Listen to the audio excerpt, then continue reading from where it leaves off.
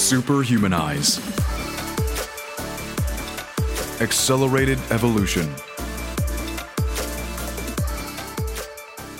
When it comes to longevity and aging well, we now know that a key component of both is the health of our cells.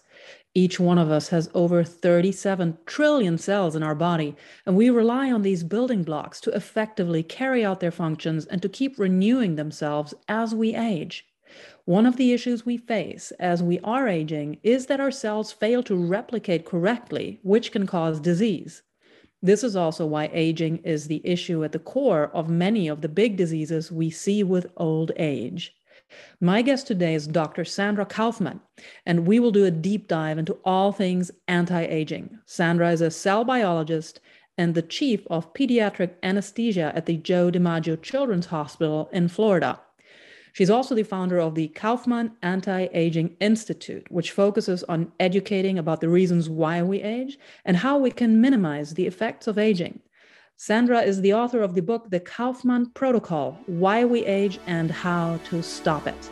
Today, she will share with us why a personalized longevity protocol is so important in addition to sleep, diet, and exercise.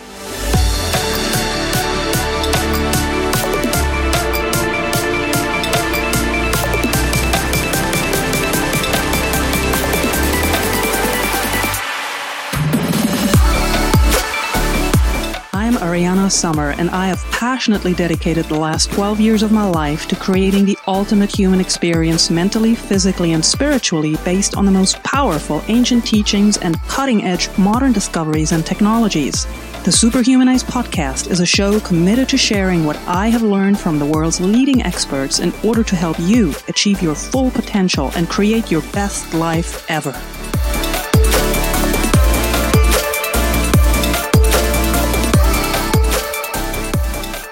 Sandra, thank you so much for being with us today. I know you have a very busy schedule. I am super grateful that you made time for us. Welcome to the Superhumanize podcast.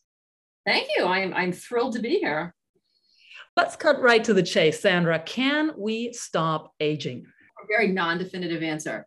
We can seriously decelerate the process at the moment. I don't think we are to the point of absolutely stopping it yet. And just actually within the last 6 days or so, I read in one of my news alerts that new research recently showed that humans can live up to more than a century and possibly way longer. They're talking about up to 150 years. This was a study that was published in the journal Royal Society Open Science. And so we're talking about really drastically expanded lifespans within our lives that we'll be able to witness. What is your take on that? What do you think? What kind of a lifespan are we talking about? What, from your research and your work, what is possible? I think it depends on how you define how long we're going to be able to live. I think that what's going to happen is that the average is going to get bumped up to about 110. I'm aiming for 120, but that means that the true longevity probably will max out to about 140, 145. I think there's lots of variables, and I think it depends on when you start and how avidly you pursue this sort of thing. And what I find fascinating about this is I think a lot of people don't yet realize the vast implications of this. Of course, for oneself individually, to live drastically longer than our parents is one thing, but then also the effects it'll have on societies, on economies, on the life contracts that we have, whether, it's marriage, how do we define family, how many chapters do we actually have in our life, work, and such. What do you think are the most interesting effects we will see once this becomes a reality for most people? I think the good news is it's not going to be dramatic quickly. For example, I think that as people get used to this idea, it's going to creep up, right? Like when I was a kid and if someone was 100 years old, it made national news, right? Now it doesn't anymore. There's a ton of folk out there that are living that old, if not longer. And it's becoming a little bit normal. And people are like, okay, I'm not going to retire at 60, maybe 65. And when people put money away for their retirement, they need to realize that they're not going to die at 80 anymore. That's young. When people die at 80, people are like, oh my goodness, that was really young. We're doing, elective surgeries on 90-year-olds. So I think that gradually the understanding is going to just sink in without people really realizing it. But I think the biggest problem is going to be money, to be honest with you. If people think they're going to retire at 65 and then live to 120, they're not going to have the cash to be able to do that. So it's going to take some planning ahead if you're one of us that are very involved in this kind of thing. Right. And I think it's really about time that also politicians and policymakers take a serious look at this, because we've have some advances, whether it's medically, whether it's things like nutrition, whether it's technology. This will be at our front doorstep quicker than we thought possible when, science fiction turning into science fact. Now, nobody would argue that we should stop, let's say, giving medications to diabetes patients, cancer patients, and such. But the idea of reversing or stopping or really decelerating aging still can be controversial for some. In your mind, why should we decelerate aging? It's twofold, right? We talk about lifespan and we talk about health span. So from a simply practical point of view, if you can decelerate age-related disease, regardless of how long you end up living, your lifespan is better, right? There's a difference between a 90-year-old in a wheelchair trapped in a nursing home versus a 90-year-old that's off having life adventures. Mm-hmm. That's significant. And it's the numbers the same, but the activity level clearly isn't. And those are things that we need to get used to. If you can, instead of getting cancer at 60 and get cancer at 80, that's huge. If you can, even if you're, diabetic, if you can offset all the other things that come along with diabetes, kidney failure, neurologic disease, et cetera, if you could just delay it for another decade or two, that is truly significant. And so I tend to be very proactive in avoiding disease. Western medicine is traditionally, you get a disease and we treat it, right? Mm-hmm. But knowing what we know about cells and disease, like it's no shocker that it's coming. And we know how it's coming. So why don't we avoid it before it gets here? And that is my push. And that's a new way of thinking about it, at least in the real medical community. Yes. And I love that. The prevention of the problem in the first place, instead of just getting to the problem and then just treating it. I think a lot of people, when they think about aging and reaching an old age, unfortunately, they have stuck in their minds this, okay, this is going to be 10 or 20 years of misery towards the end of my life. I'm just going to be sick. But these things are changing. I really think it's time that as a society, we start to rethink aging, because health span and lifespan, that's something that will go together.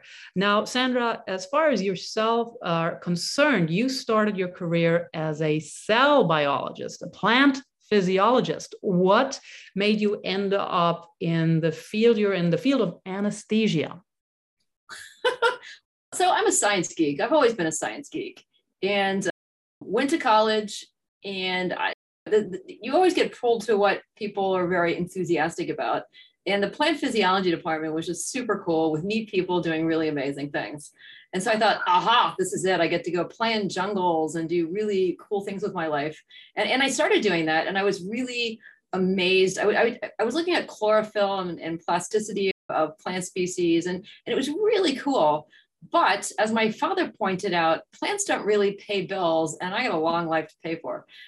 So it was one of those come to Jesus Christmases when my dad said, if you go to med school, I'll pay for it. And I thought, yeah, it's not really a bad idea. So I went to med school. I found it all very, so engrossing and really interesting. And I like to think I have a liberal arts background in medicine, which sounds ridiculous, except that I ended up doing a year of general surgery. I did a year of neurosurgery, turned it to anesthesia, and now I'm a pediatric anesthesiologist. So I tend to know a bit about most parts of the body, but then I also have it from a cellular perspective. So when you tie all of these things together, you have a very good idea of what goes wrong in the body, why it goes wrong, and then what things you can do to treat it. So for example, like a drug going into the body, what the body does to the drug, you talk about pharmacokinetics and pharmacodynamics, and all of these wonderful things, which means you learn that you can start manipulating cells.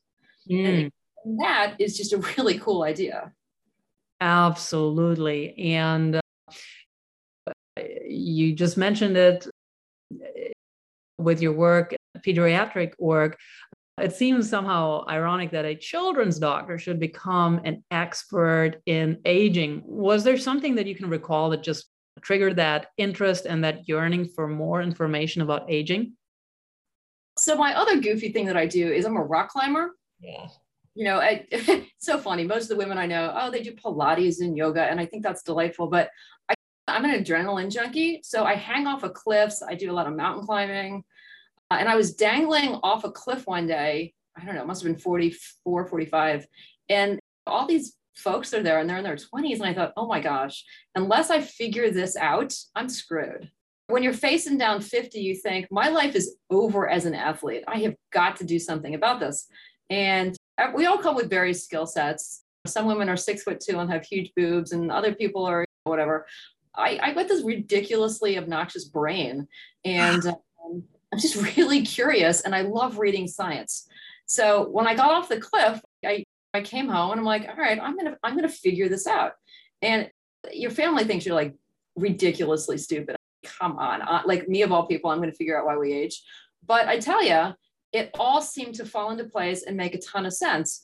And clearly, I'm not a bench researcher, but reading a zillion articles, I realized that your cells age in very particular reasons, and you can cluster them together into what I call the 7 tenets.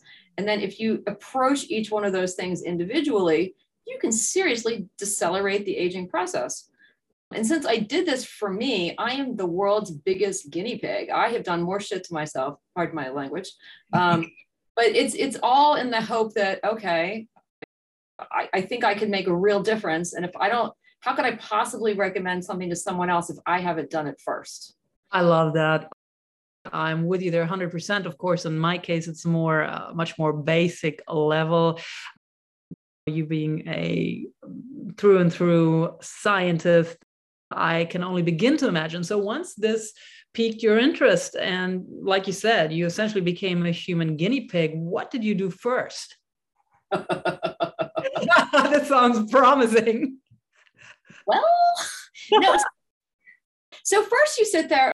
So as an anesthesiologist, you're on call a lot. And I'm actually the chief of a department. And then now I'm a chief of a region. But you sit in your office a lot and you're staring at this monster computer, and I have access to every article, ever written by anyone anywhere, which is amazing.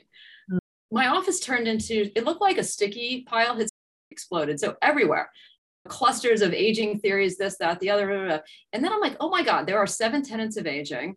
Mm-hmm. And every time you read an article, it would say Agent X as the key aspect of such and such. And after that gets listed 17 times, well, there's something to that. So all of these things started falling into place, and I started making protocols. And instead of taking one protocol, I tried every protocol all at the same time. People thought I was nuts, but I tell you, I've never felt better.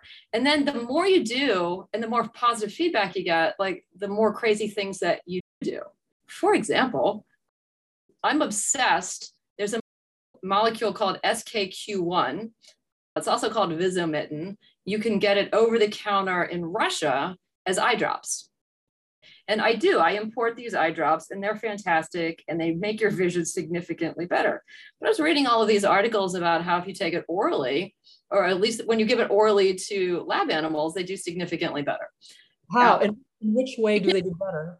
We can't get it here because it goes to your mitochondria, and it's an extremely potent free radical scavenger. It's amazing. It's this fantastic molecule, but you can't get it here because it's not FDA approved for anything. And it's going through, I think it's in phase 2 trials right now. Yeah.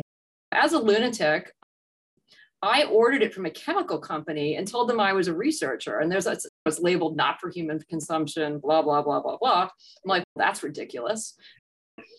I converted the nanomoles per kilogram that you would give to a mouse to some reasonable human dose, checked it a few times to make sure I wasn't going to kill myself, and I started drinking it. All right, hang on. And so for purely curiosity, what is the acceptable human dose? I must know. Yeah, I don't actually. I did this 3 weeks ago, and I had to double dilute it in some saline. So I forget what the concentration is.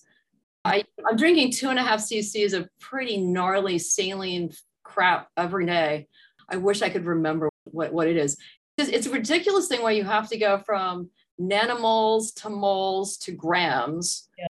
And then there's a conversion from mouse to humans. I want to say it's you multiply by 3, divide by 37. So someone's going to say, oh my God, her numbers are way off. It's something of that nature. There's this huge long sheet in my office where I checked it, double checked it, and had somebody else check it. And they're like, why are you doing this? I'm like, you don't really want to know. I want to know. So what does it do? Later, it hasn't killed me. So I think we're good. Yeah. So did you notice any effects, immediate or cumulative? No, I'm on 52 agents as it is. Yeah. I was just hoping not to die, and I'm good. So it's working. Great. And so SKQ1, I'll look into that at the very least as eye drops. This sounds really fascinating. I have quite a few friends who are bothered by macular degeneration, vision loss, and may be helpful, especially for people who have been used all their lives in their jobs. I'm talking about former military to have really accurate vision. And that sounds fascinating. So SKQ1 is one thing. What else is part of your protocol that's out there that the regular basic biohacker wouldn't even know about?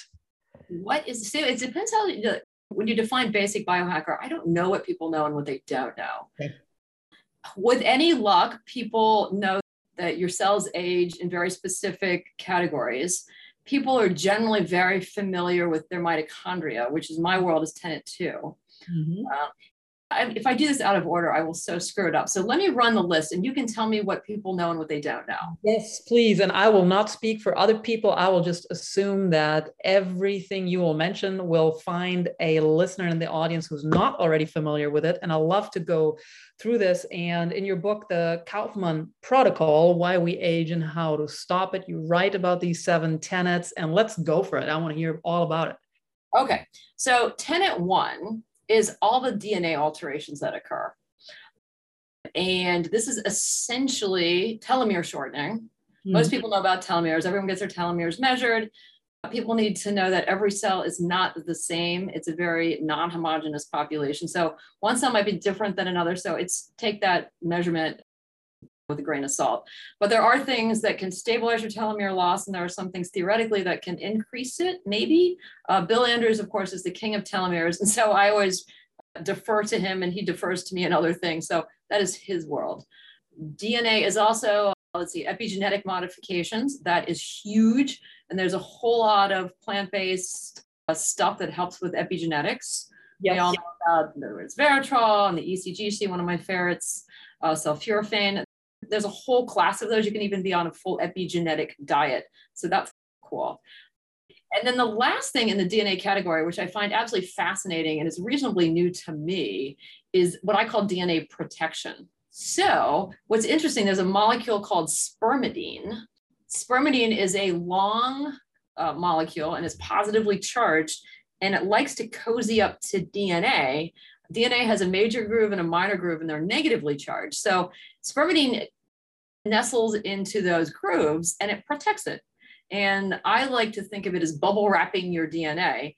And at least in test tubes, it protects it from free radicals and UV radiation and that sort of thing. And I love to think that it protects your DNA in your cells as well. I don't have evidence of that as yet, but there's no reason that it would not. So I like to think that we should all bubble wrap our DNA. I like that idea.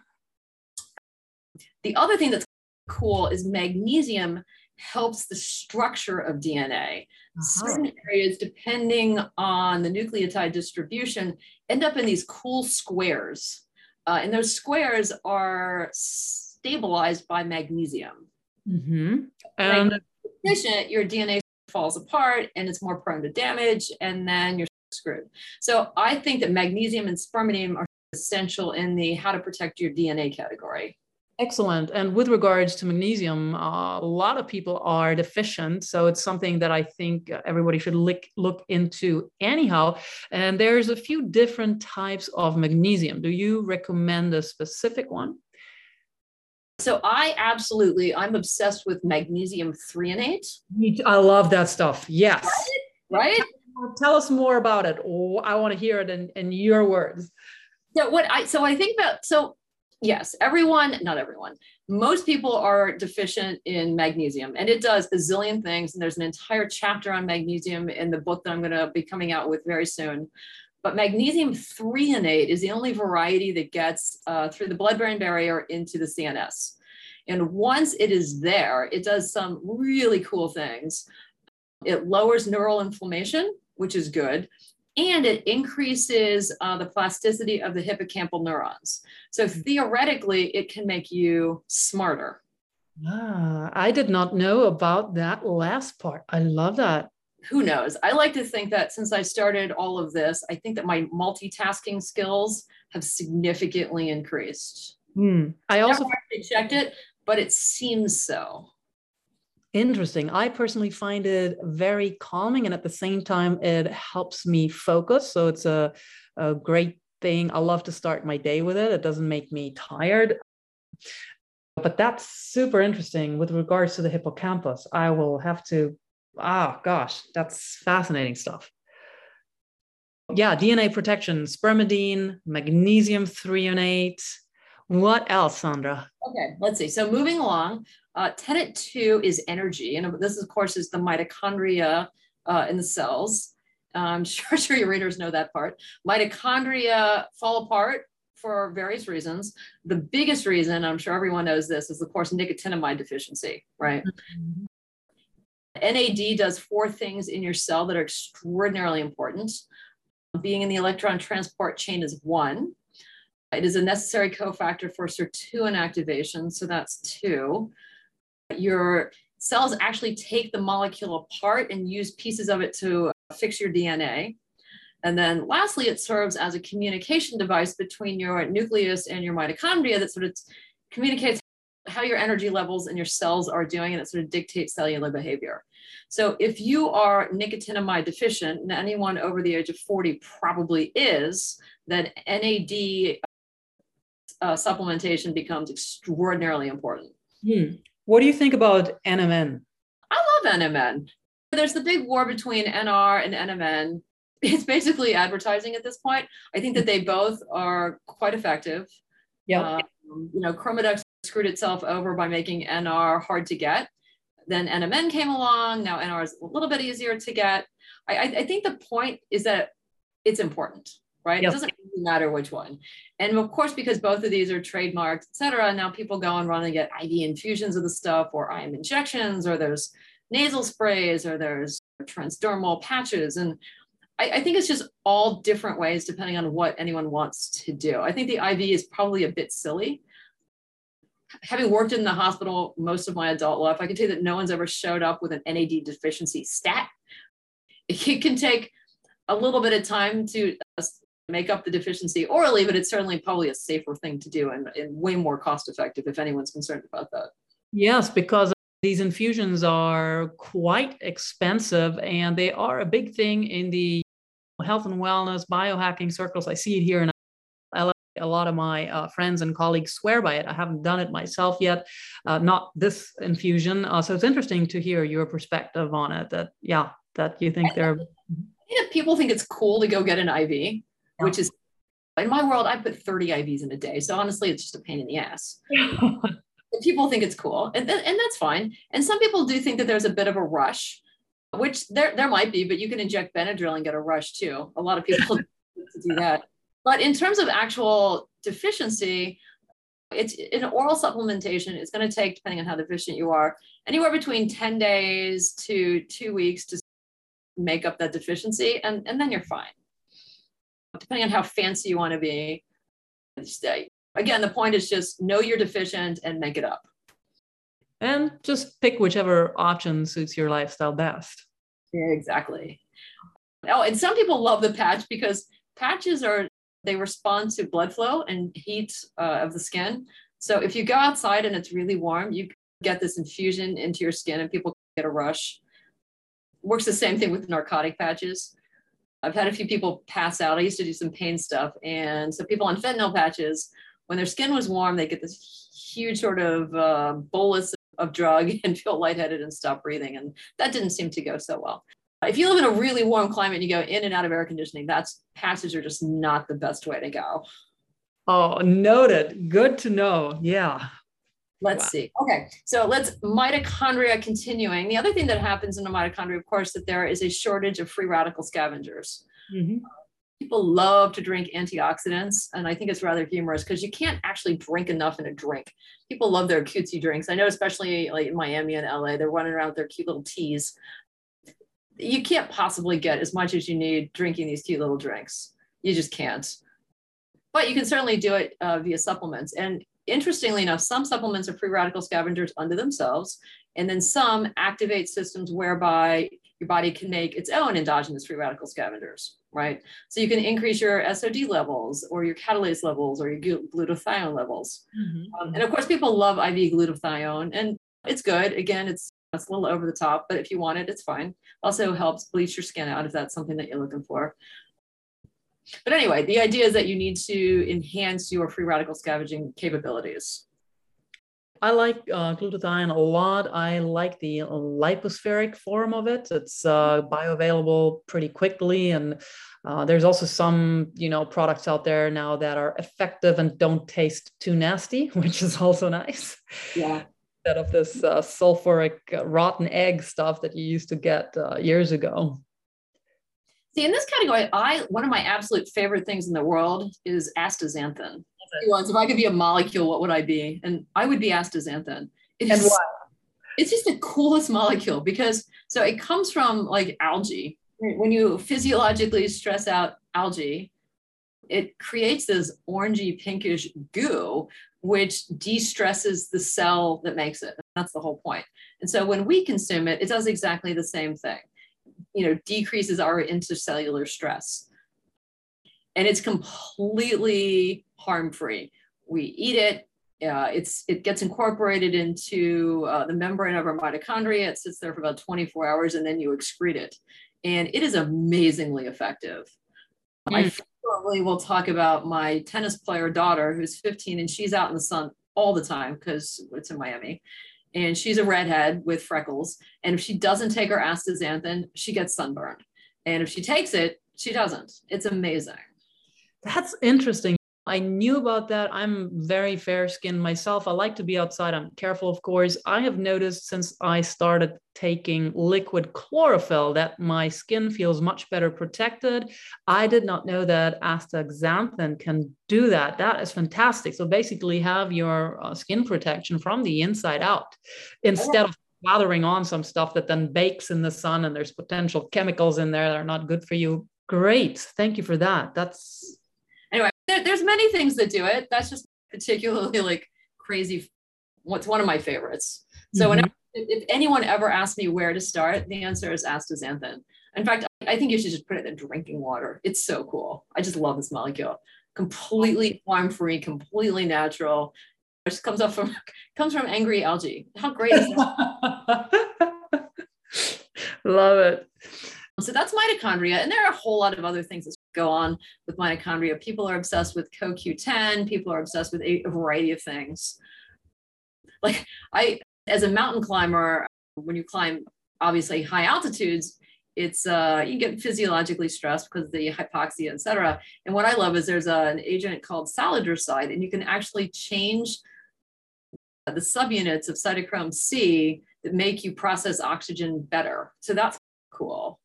Can you repeat that, please? What agent is that? So salidroside, which is in rhodiola. It also is an antidepressant as well. And it does a few other really cool things. But it actually changes the subunit of cytochrome C, and it turns you into more of a Sherpa type metabolism. So you do way better at high altitudes. Fantastic. That's amazing. I love this stuff. I'm going to look at that as soon as our conversation stops. Oh, excellent. And then let's see. So then, and then there's some esoteric things in the mitochondrial department. So for example, there's something called the mitochondrial transition pore.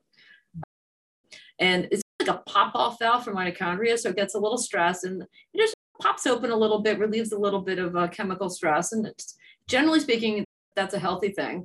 As mitochondria and cells get older, it stays open longer. The longer it stays open, the longer toxins from the inside of the mitochondria leak into the rest of the cell. And that can actually just cause the cell to die. Mm. So we want to keep our mitochondrial pores not closed entirely, but keep them opening and closing at a normal rate. And what's interesting is there are a few things that can do that. Metformin can do it, and actually spermidine does it as well. Let's talk a little bit more about metformin. I've heard from a lot of people that they do like taking it. I know Dr. David Sinclair likes taking it regularly, especially when he doesn't exercise. There's been a lot of discussion about the pros and cons. So yeah, tell us more about that, please. So metformin actually, so it's perfect as a transition, because the next thing we're going to talk about is what I call pathways. Mm-hmm. And there are innumerable pathways in your body, but I like to think of the big three as being the sirtuins, AMP kinase, and the mTOR pathway. And these start with genes and they turn into proteins, like a domino effect. And then these things dictate what your body does in response to energy levels and stress levels. So the AMP kinase pathway, AMP, people know what ATP is, right? It's the energy sort of thing. It's like the coinage of the cell. You have lots of ATP, you have energy. It's adenosine triphosphate. And if you lose the phosphates, it becomes adenosine monophosphate, which then activates this enzyme, AMP kinase, which tells your body that you're starving, and it activates all of these wonderful things to promote hibernation. And that actually helps with longevity. So anytime you turn on your AMP kinase, that helps.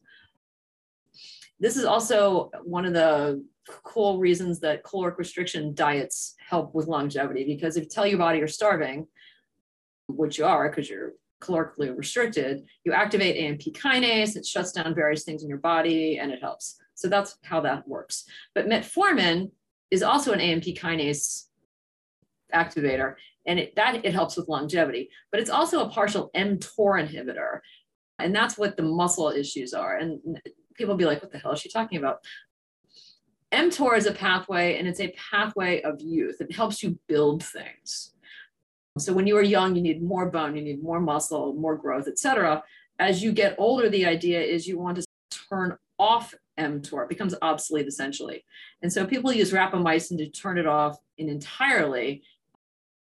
And in lab animals, it's shown that that really helps a lot with longevity. Unfortunately, it has a few drawbacks. I think the two key drawbacks are the fact that you end up becoming sarcopenic, meaning having less muscle, because it just doesn't turn over, and your hippocampal cells don't turn over as well. So it can impede memory formation. Mm-hmm. So one of the problems with metformin, because it's a partial mTOR inhibitor, is it does help, but it also can hurt. So if you are an athlete, you need to time your metformin to not impede muscle growth. So the half-life is 8 hours. So frequently I'll tell people, take your metformin at night, not during the day. Or if you exercise on different days, just time it so that it's gone by the time you're exercising. But metformin does a variety of things. It changes the bacteria in your microbiome in your gut, selects out for skinny people bacteria versus fat people bacteria. It affects gluconeogenesis. It affects a lot of things from head to toe. And in fact, in the way I rate things, it's one of the highest rated agents. So I think it's really just an amazing drug that I think most people should be on unless there's any contraindication. I mean, on top of all the glucose lowering abilities and all that sort of thing, which is why we know about it in the first place. I love your take on this, and thank you for explaining this in depth. So if somebody would be interested in taking metformin, what would be the ideal way to take it? Is there a certain type of protocol? You just mentioned, for example, if you're an athlete, you want to take it at nighttime so it doesn't interfere with building muscle. Should you take it basically till the end of your life every day? Should you take it have on and off days or weeks? How do you think it would work best for the general population? Everybody's different, of course, but if you would give general advice. So I think in general, as a diabetic medication, they usually tell you it's 500 milligrams 2 to 3 times a day. And I did that for a while. But in terms of longevity, I actually think that 500 milligrams in the morning generally, and then bebaring, which is similar to it, but not exactly, in the evening, there was a comparative study that demonstrated that a little bit of both instead of more of one is actually beneficial. So if you're going to do it every day, I would go with 500 metformin in the morning and 500 bebaring at night. Now, if you are an athlete, you really have to figure out what's more important to you. If you're exercising every day, you need to at least give your body, I would say 5 to 6 hours post-exercise before you're taking either of them. If you're a weekend warrior, don't take it Saturdays and Sundays.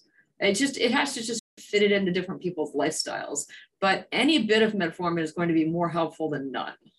Got it. And tell us a bit more about berberine.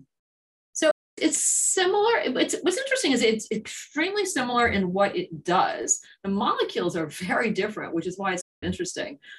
Again, there's a whole chapter on bebaring in the book that I'm going to be putting out, which is why I was reading up all these comparative studies. So it does a lot of the same stuff. It changes your gut microbiota.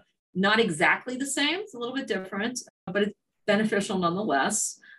It too is a partial mTOR inhibitor. It too lowers glucose.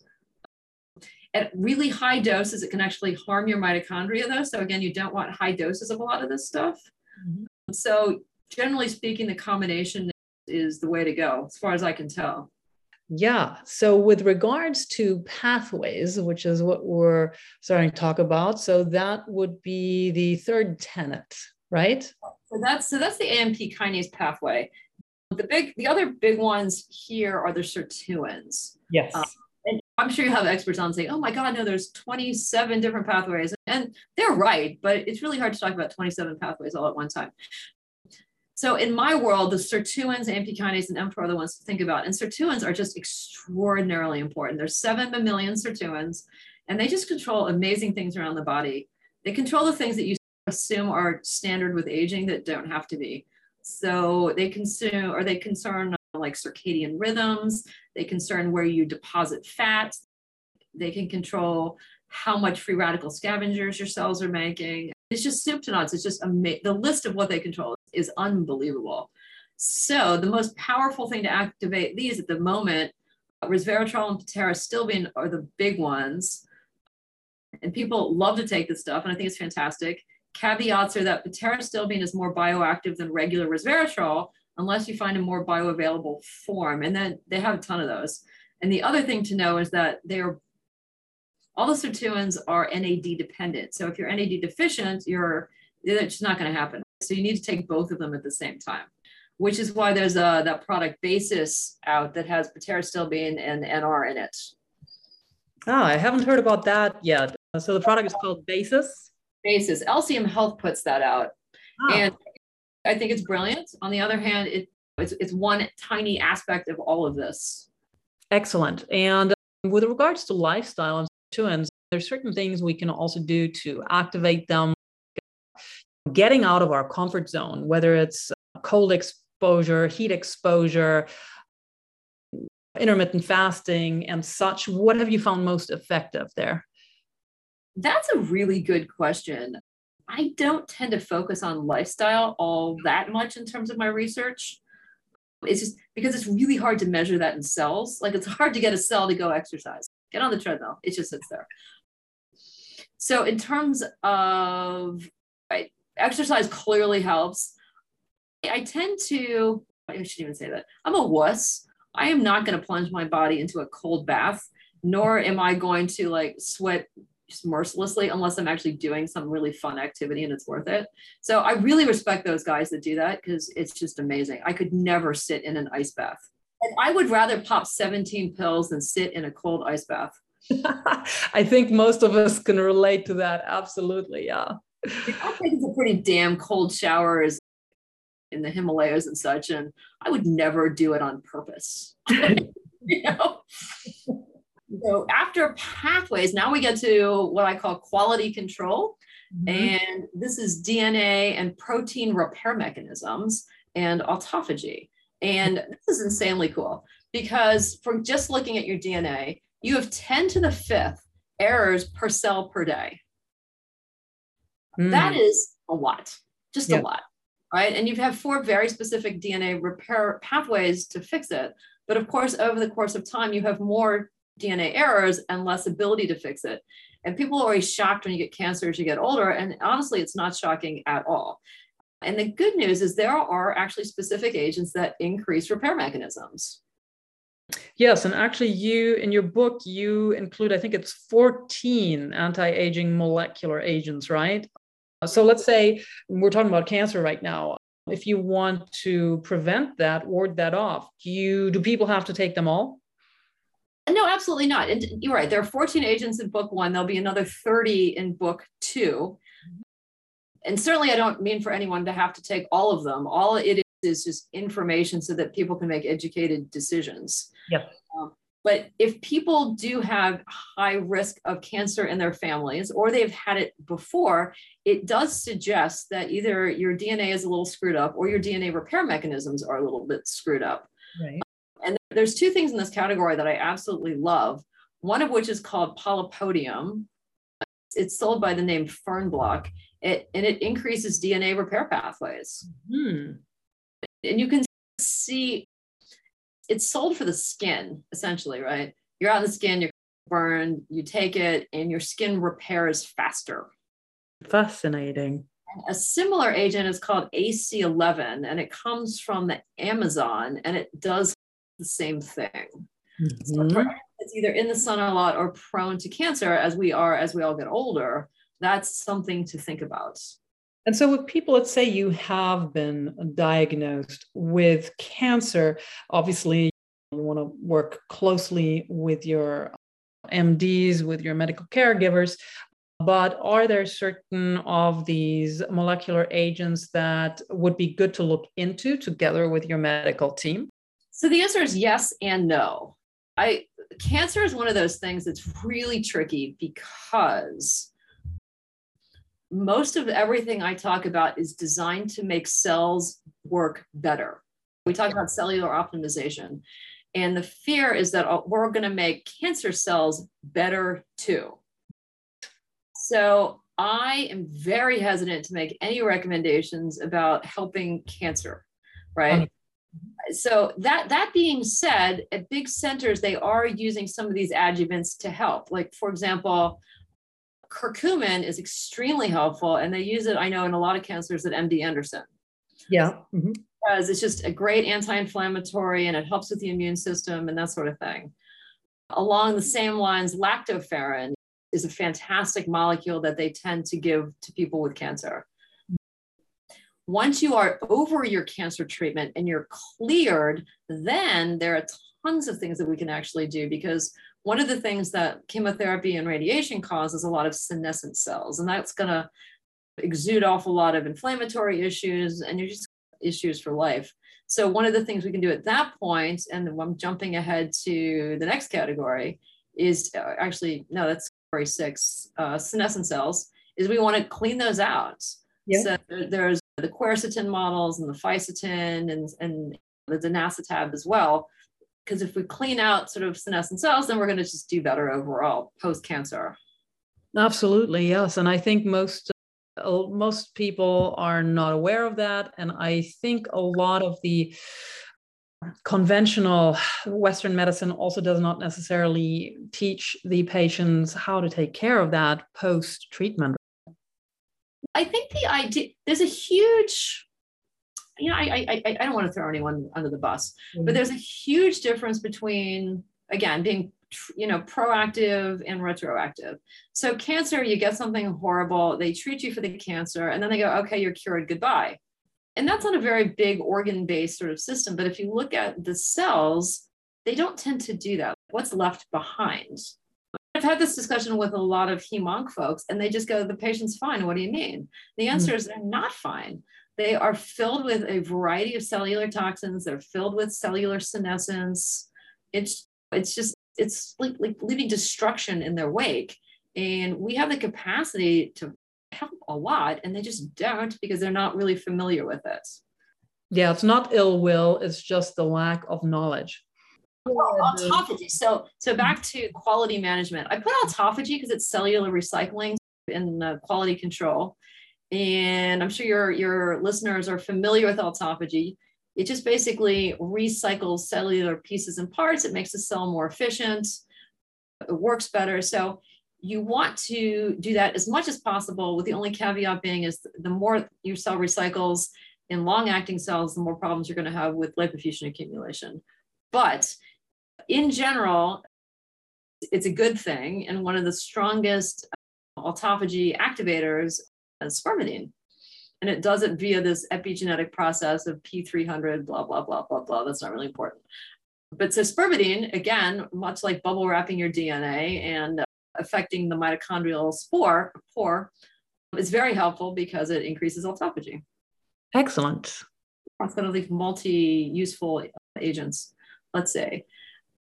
Okay, let's see. The next one category is 5, and this is your inflammatory and your immune system, which sound different, but they're not. Because when you are young, the system attacks bacteria, viruses, all the pathogens, and gets rid of them. When you get older, number one, that system does not work as well, and instead creates like this chronic inflammatory process in your body. So as you get older, you get more cancers in terms of leukemias and lymphomas from this cell type. You're not able to fight off infection. You can't make vaccines as effectively, and you become chronically and systemically inflamed. So these are all things that we know we need to take care of. So I want a quick interjection because you mentioned it. So let's, for example, leukemia. So am I hearing that there's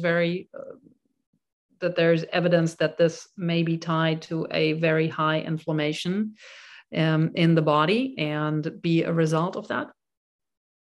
I don't necessarily know if there's a tie between that, but I will tell you that high inflammatory areas do lead to cancer.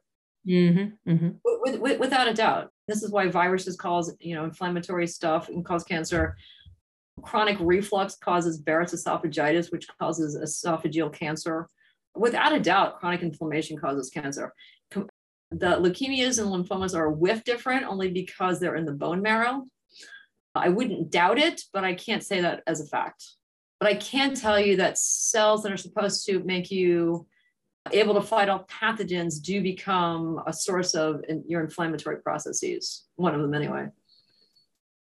Yes, so we really want to avoid inflammation. How do we do that according to your protocol? There are many ways to do it. I absolutely love metacurcumin. I drink it with my breakfast. This stuff's amazing.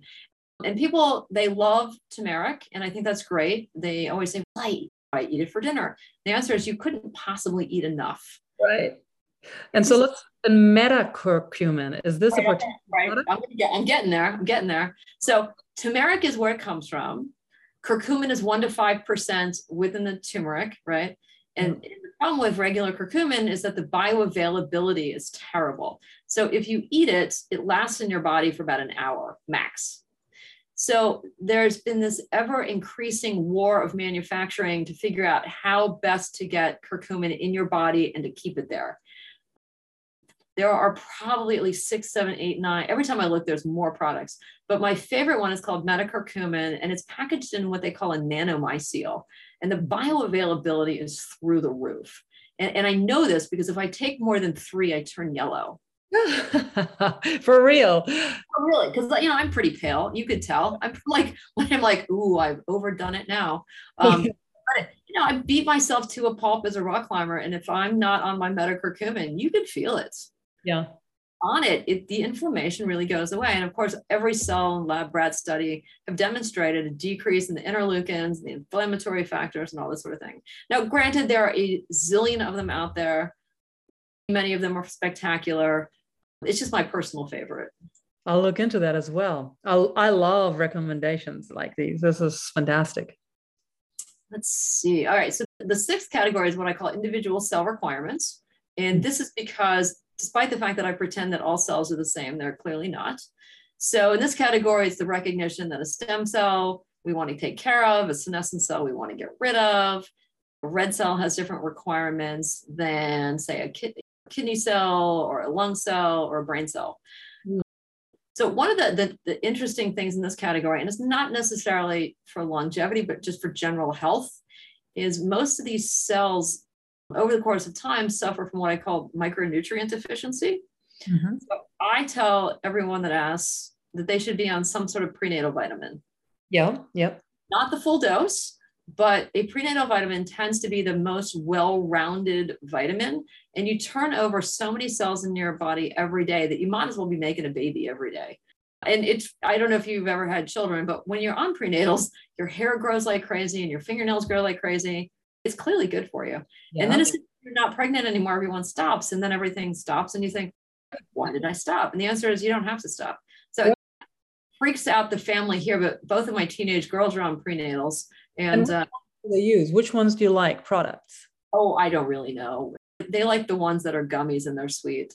I don't know. It's just the point is you need a good solid mix of the full range of nutrients. They're ones that taste absolutely horrible and you're not going to eat them because they taste absolutely horrible. And then the ones probably have too much sugar, but my kids are teenagers, so what difference does it make? I don't have a specific choice in that category. We talked briefly about senescent cells. We need to get rid of those. Stem cells require just so much TLC. And then the last category is waste management. And I love this category because it's just so cool. We all know that glucose is bad for us. And the question is why? It creates glycation. And glycation is something that we really need to be aware of. Glucose, of course, bonds with proteins, DNAs, and lipids, makes AGEs or advanced glycation end products. And these are just horrible for us.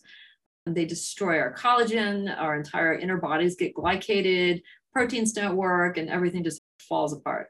So I am personally obsessed with trying to deglycate everything within myself. So Sandra, this is really fantastic. Lots of hands-on tips, lots of stuff that I personally haven't even heard about or been exposed to. And I usually pride myself to be, at least on the surface, in the know. I'm really excited to look further into some of these things that you mentioned.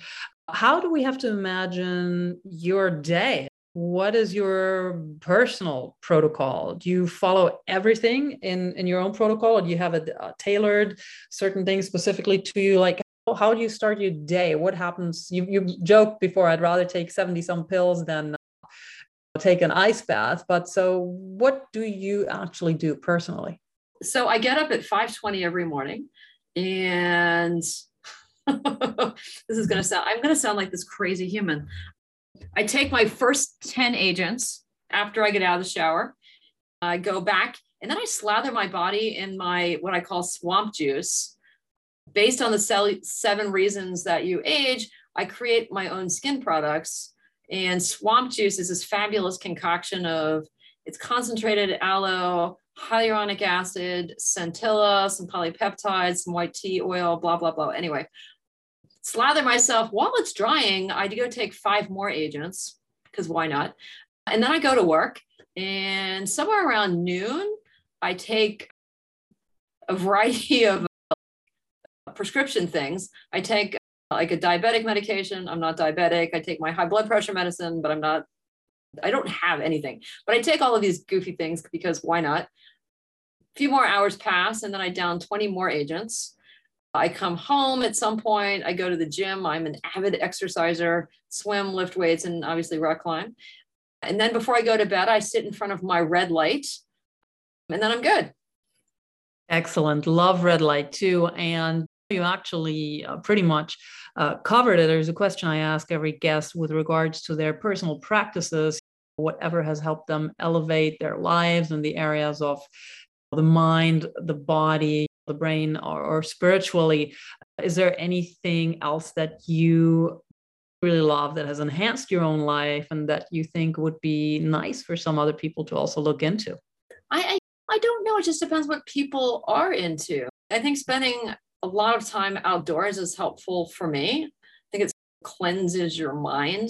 I'm an avid lap swimmer.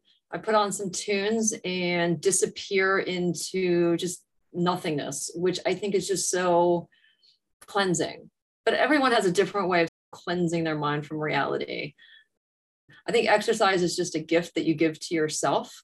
Some people find it torturous. I can't live my day without it. I don't know. And then I think that the other key is to just forget that you do all of these things, because otherwise it's obsessive.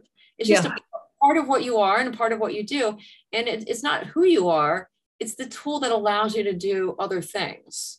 I don't think about swallowing all this stuff. I just do. But it allows me, I'm 53.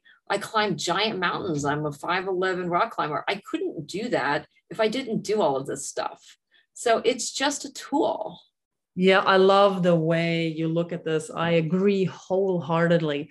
And with regards to rock climbing specifically, I find that just such a fascinating passion. How did you actually get into that? Good question. I did it once or twice in grad school.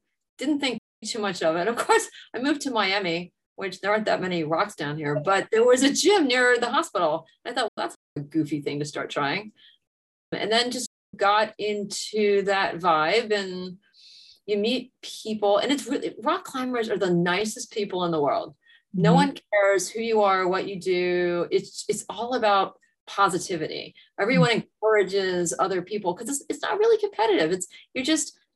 It's what can you do yourself? Can I make it to the top? Can I try a different route? This, that, and the other.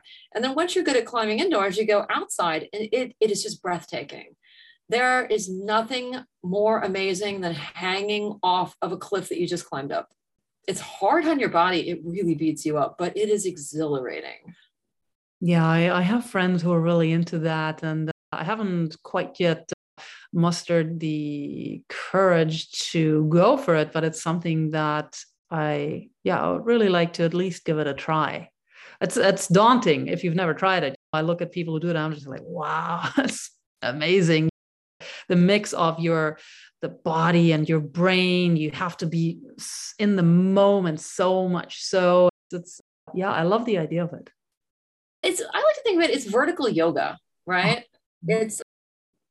It takes a lot of body knowledge. It takes a lot of understanding of what you can do, how far you can reach, how strong you are. So you have to be pretty strong. And obviously this is audio, but I'm pretty muscular. But I don't go to the gym and pump iron all that frequently. It's a side product of what I do. I don't think about it. It just happens. The only other problem, however, is then when you go to a cocktail party and you put on a cute dress, my arms bulge a little bit too much and my fingernails are never painted. Because every time I try, they just get, beat up and scratched, and it looks ridiculous. Everything has its price. So I probably look better on a wall than I do at a cocktail party. I think that's an easy price to pay. Plus, I personally think strong is beautiful, and especially on a woman. That's a very cool thing and something to aspire to.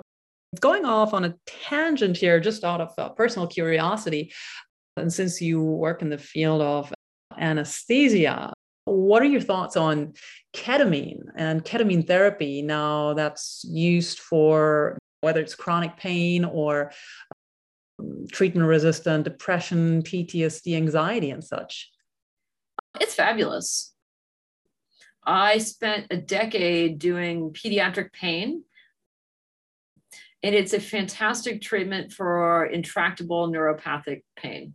It really is amazing. I would bring kids in and infuse it for a couple hours, and it just resets the neurologic system. And it's been truly a lifesaver for massive depression. A lot of people like to abuse it on the street, but people will abuse absolutely everything on the street. But as a therapeutic modality for nerve issues, it's fantastic. Agreed. Yeah. I personally have done the infusions for anxiety, which has been something that I've been managing all my life. The symptoms become fairly adept at that. I just found it was amazing to see that it didn't only help with the symptoms, but it actually helped resolve some of the root causes. So that's my personal journey with it. And I've just heard some really great stories and witnessed some myself. My husband actually got a treatment earlier this year, and it was so effective for him that he actually opened a ketamine clinic. And so we have a ketamine clinic in Santa Monica in Los Angeles. And it's been, yeah, quite wonderful to see how people's lives are transformed. Interesting. Mm. It's fantastic to hear. I have fallen out of doing that just because my career took me in a different direction. Mm-hmm. But I think it's a phenomenal thing to do. And it really has helped a ton of people. Yeah. I would like to think that people have anxiety and depression and all of that. A lot of it is just cells in the brain that are not optimized. And I like to think that if people were on a longevity program, which is truly just a cellular optimization program, that perhaps a lot of that can go away. That's a really interesting approach to it. I've never thought about it in that way. Fantastic. Because there's a whole set of these things. And I try to, in the books, differentiate between things that cross the blood-brain barrier and things that do not. Yes. So, for example, a lot of depression is rooted in neural inflammation. So if you can decrease neural inflammation, which you can do, and you can also change ratios of neurotransmitters and all of that sort of thing. And if you normalize that, a lot of symptoms can get significantly better, at least per studies. And so with regards to decreasing neural inflammation, top of your head, what would be some of the compounds or supplements that can cross the blood-brain barrier that you would think would be helpful? So one of my favorites in this category is called andrographolide. The caveat is that it tastes terrible because it's a triterpene. When people ask me what to do about the brain, I say andrographolide, magnesium threonate, and spermidine. Like just 3 amazing ways to help the brain. And interestingly, my daughter has some anxiety issues and she's been taking the salidroside, and that seems to be helping significantly as well. So clearly that crosses the blood-brain barrier. Fantastic. Yeah, I think a lot of people are not available of these tools and go through such suffering often for many years, where there are potentially simple fixes or multiple approaches, whether it's these supplements or together with certain talk therapy or whatnot. And we live in a really great time where we have all this knowledge and all these different modalities available to us. I think, and I hope that we'll see a great reduction of human suffering, whether it's physical or mental, plus it's tied together. Part of actually the problem of calling what I do longevity medicine is that it underrates the ability of getting rid of disease and making people better. Because as soon as you start talking about longevity, people think, oh my God, she's a crackpot. And I'm trying to sell snake oil or something. And the reality is that all I'm trying to do is maximize cellular function. And depending on what organ that cell happens to be in, you make that organ better. If you can make all of your organs better, it translates into true longevity. But it can also just alleviate suffering. If you can make your kidneys work better, maybe you don't have to go on dialysis. If you make your heart work better, maybe you're not going to go into congestive heart failure. If you make your brain work better, maybe you won't be depressed or have anxiety or have seizures, etc. So all of this is truly just hardcore science translated into helping people be better. I love that. And I think your mission, you truly are helping people reach their full human potential. And that is something that is really also a big passion of mine, to truly be able to fulfill our purpose, our dreams, and live life passionately and free from the worries that diseases can cause, or having a end of your life in front of your eyes. So being able to extend the lifespan and the health span is just a beautiful thing. And very grateful for all the work you do there, Sandra. For people who want to learn more about you and maybe reach out to you, where can they do so? I am so easy to find. It's painful. So everything I do falls under the label Kaufmann protocol. Actually, that's not completely true. The website is kaufmannprotocol.com. On Instagram, it is Kaufmann Anti-Aging. And there is an email address on the website, and I forget what, I want to say it's Kaufmann AAI at Gmail, I think, but it's on the website. And I will tell people that I do not have a staff other than 2 teenage children that sometimes help me. It is just me, myself, and I usually get inundated by emails, and I answer every email myself personally. I pour a lot of time into it.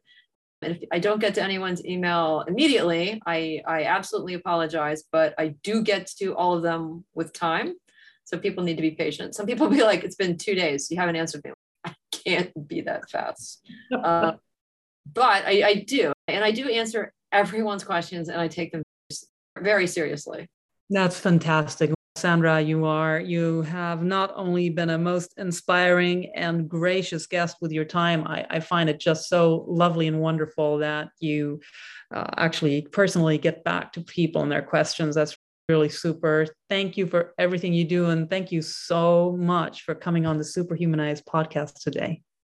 Oh, it's been my absolute pleasure. I can't thank you enough for being the great communicator. Thank you, Sandra. Have a great rest of your day. Superhumanize. Accelerated evolution.